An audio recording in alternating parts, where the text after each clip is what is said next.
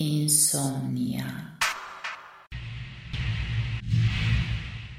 Stăteam bine, mersi, îmi vedeam de viața mea în casă și dintr-o dată începea să-mi bată inima foarte tare și mă speriam. Prima dată de panică l-am făcut la Teatru Act. În timpul spectacolului, Amalia a respirat, ironically enough. Era o spaimă. Și stăteam cumva pe partea aia total. de trebuia să trec prin scenă ca să ies. Da, foarte rău, îmi veneau gânduri. Mâinile astea.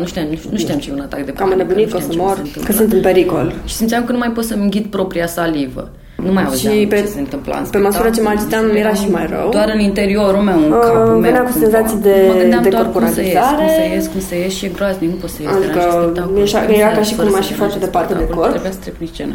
Am prins un moment, într-un final, un moment de heblu. Aveam o percepție greșită asupra corpului, cumva. Nu se părea că sunt undeva foarte sus. Conștiința mea, mintea mea sau ce înregistra era foarte sus și mâna era departe. Acum fac ce dracu se întâmplă, am ieșit sus, am sunat la salvare. Sau că eu sunt decupată din peisaj, din lume. Era ca și cum mă uitam la un tablou și tabloul era în lumea, iar eu eram în afara lui. Eram sigură că și era o senzație foarte neplăcută, adică îți dai seama.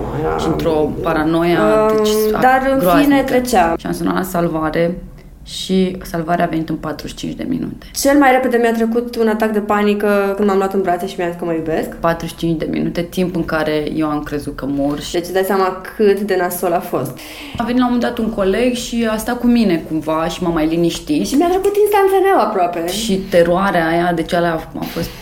Apoi făceam foarte des atacuri de panică când ieșeam din casă. Și mă covârșea pe stajul sonor, adică ambulanțe, mașini, oameni, agitație, ceva, nu știu, cred că extraversal sau dacă mergeam în investiții și așteptam tramvaiul, în salvare. mă panicam. N-aveam apă.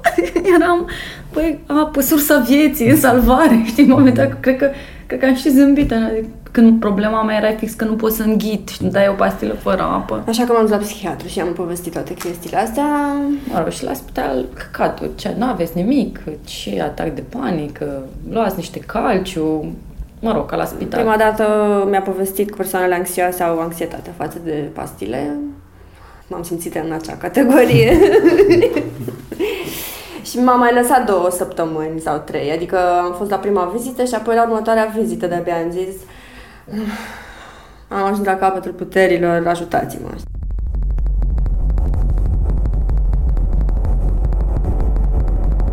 Și după ce am luat pastilele, am dormit foarte bine. Adică bine, mi-a dat și un pic de sedativ și dormeam foarte mult. Dar pentru că nu puteam să dorm înainte, am câștigat un deficit de somn foarte mare. După ce m-am mai liniștit un pic cu pastilele astea, am realizat că toate simptomele fizice pe care le avusesem erau de la anxietate. Și fuseseră foarte multe simptome fizice, adică somatizări sau nu știu cum se numesc exact, dar acum 2 ani am fost diagnosticată hipotiroidism și după aceea am luat Eutirox. De fapt, când am ajuns la doctor și mi-a zis că am hipotiroidism, simptomele mele de fapt erau de atac de panică. Într-adevăr, o parte din simptome erau legate și de hipotiroidism, dar, cum să spun, ajunsesem să am analize ok și eu totuși mă simțeam foarte rău. Și cred că atacurile astea de panică le-am avut de mulți ani, ba mai puține, ba mai puțin, mai rare sau mai dese, depinde cât de obosit eram.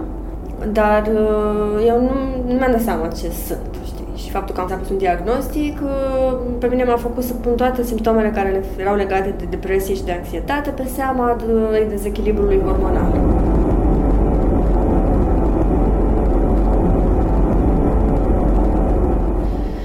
Adică glandele renale și suprarenale sunt consumate mai mult decât e nevoie când ești o persoană de tip anxios. Adică îți faci mai multe griji, intri în stare de agitație, știi?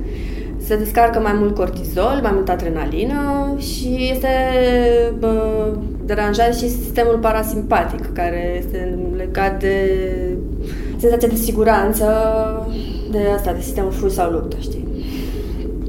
Și psihiatrul mi-a zis la fel că nu mai știe care ou sau găina, adică dacă a fost hipotiroidismul dătător de anxietate sau anxietatea dătătoare de dezechilibru hormonal, dar eu acum îmi dau seama că de fapt clar comportamentul anxios a fost.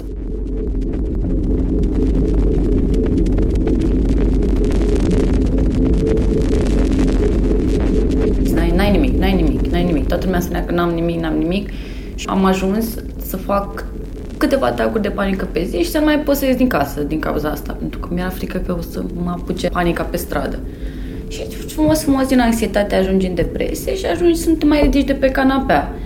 Și de-a lungul anilor am oscilat în perioade din astea de anxietate ușoară cu care eu survive, fiind foarte careful, unde mă duc, în ce spații publice, mă uit mereu la ieșiri, mă așez mereu pe scaun din margine ca să nu deranjez, că asta e problema mea, să nu deranjez.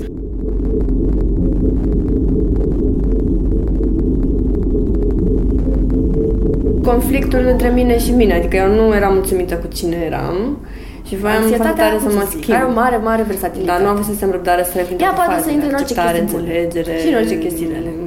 Ia orice chestie bună și orice chestie. Schimbarea întotdeauna când a venit foarte radical și abrupt, așa. Adică nu îmi place cine sunt și vreau să fiu total așa, știi? Total pe partea cealaltă. Un fel de extremist din ăsta. Trebuie să menționez și că fumam într-o uzură nervoasă. Și asta intrase foarte tare în conflict. Uzură nervoasă care faptul că practicam meditație. Nu mai sportam cum, nu mai aveam într-un grup, sportam să la păreri, nu mai sportam să aud mașina și aflatul luind. Toți copiii țipând și când vedeam în mijlocul haosului sonor altă și eu mă simțeam foarte așa auzit, disociat, cu avalanșă. Asta era din nou anxietate. Nu mă făcea să mă lumina, nu mă mai suportam, am ajuns să un pic fotofobie, adică vreau să stau în lumini mai mici, așa, să nu mă... Mă rog, la un moment dat n-am mai putut să citesc, deci n-am mai ținut o carte la calculator. Și n-am mai fumat, dar totuși citesc, dar cumva nu... Simt doar să mă odihnesc, știi? Am simțit doar să mă odihnesc în ultimele luni.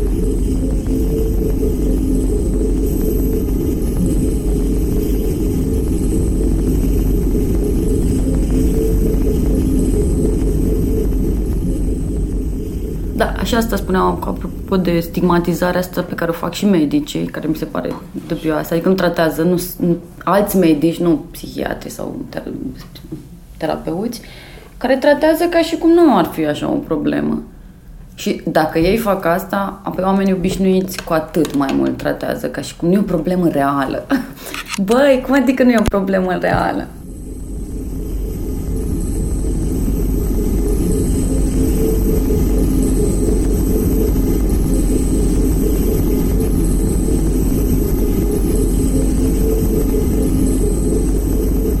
Dau un exemplu. De dimineață m-am trezit și am zis, opa, vine Robert să-mi ia interviu, știi? Și o calitate a deviațiilor mentale este anticiparea. Încep să intru în acel scenariu în care eu vorbesc cu Robert, știi? Și să încep să fac un discurs. Un discurs în care spun ce gândesc, ce se întâmplă, care ar fi cele mai bune lucruri pe care aș putea să le spun și dintr-o dată mă agit. În clipa aia am zis, stai puțin. Da, de ce fac eu chestia asta? Adică n-aș putea să găsesc altceva mai bun de făcut, să mă uit la ceva, să mănânc, să fac un pic de curat în casă, să mă destin, să nu mă gândesc la chestia pe care o să o fac cu Robert. Și atunci când vine Robert, să fac lucrul pe care l-am de făcut atunci. Deci anticiparea și aceste pregătiri, de fapt, sunt ca un bulgăre de zăpadă care se rostogolește și îți dă o intensitate mai mare decât ar fi nevoie, pentru că atunci când vine momentul, deja ești grăbuit, știi? Și mai îți dai ultima suflare și...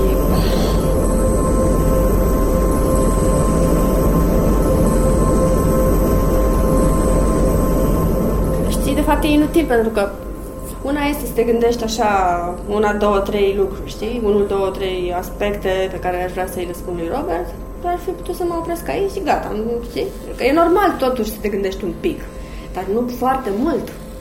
Adică e o diferență remarcabilă între a-ți face o mică idee și a intra într-o pustie de amănunte care să-ți consume energia. De fapt, este vorba de a folosi energia ta în mod greșit cumva, nu greșit, în mod defectuos.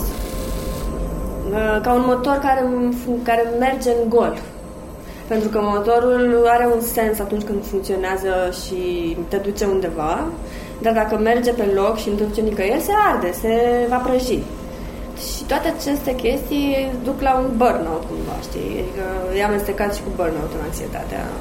Adică pentru că rezervele tale nu sunt folosite atunci când e nevoie de ele, ci eu îi ziceam gaura neagră anxietății. Adică e o energie mare care nu se duce decât într-un vid, într-un neant, se surpă, știi, se duce în nimic, nu se concretizează. Pentru că aceste momente sunt trăite în abstract, nu sunt trăite în situații de viață.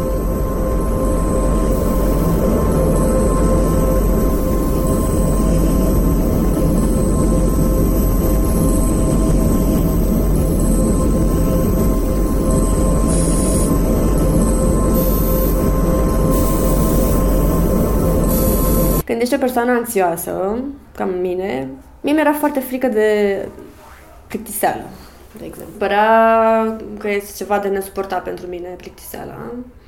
Trebuia să fiu tot timpul într-o stare de alertă, așa, știi?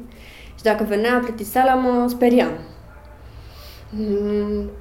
Și iar mă aruncam în ceva intens. Acum le caut, pentru că îmi dau seama că și acea frică de plictiseală era anxietatea. Dar nu putea să stau cu mine liniștită, știi? Să rabd așa îndurată a timpului, pur și simplu, știi? Adică era o neliniște care trebuia să se concretizeze în ceva. E foarte important să vorbești deschis și să-ți asumi. Dacă poți să îți asumi, că ani de zile n-am putut să-mi asum, n-am putut să vorbesc open, să scriu pe Facebook și alte căcaturi. E un pic de înfiorare așa și zic, stai mă, sunt ok. Da, e foarte eliberator să poți să faci asta. Când îți dai seama că e ok să vorbești, că cu atât mai mult, nu știu, ajuți și alți oameni, oameni se deschid, îți povestești și ei ce au pățit, nu știu, mi se pare foarte important să vorbim despre asta la noi. Mi-a dispărut ideea din cap că sunt bolnavă, de fapt, știi? Mai am un pic asta cu anxietatea, dar cumva îmi dau seama că e o buclă, că dacă mă gândesc că sunt anxioasă, sunt anxioasă. Un serial de Robert Bălan, proiect Art No More cofinanțat de Administrația Fondului Cultural Național.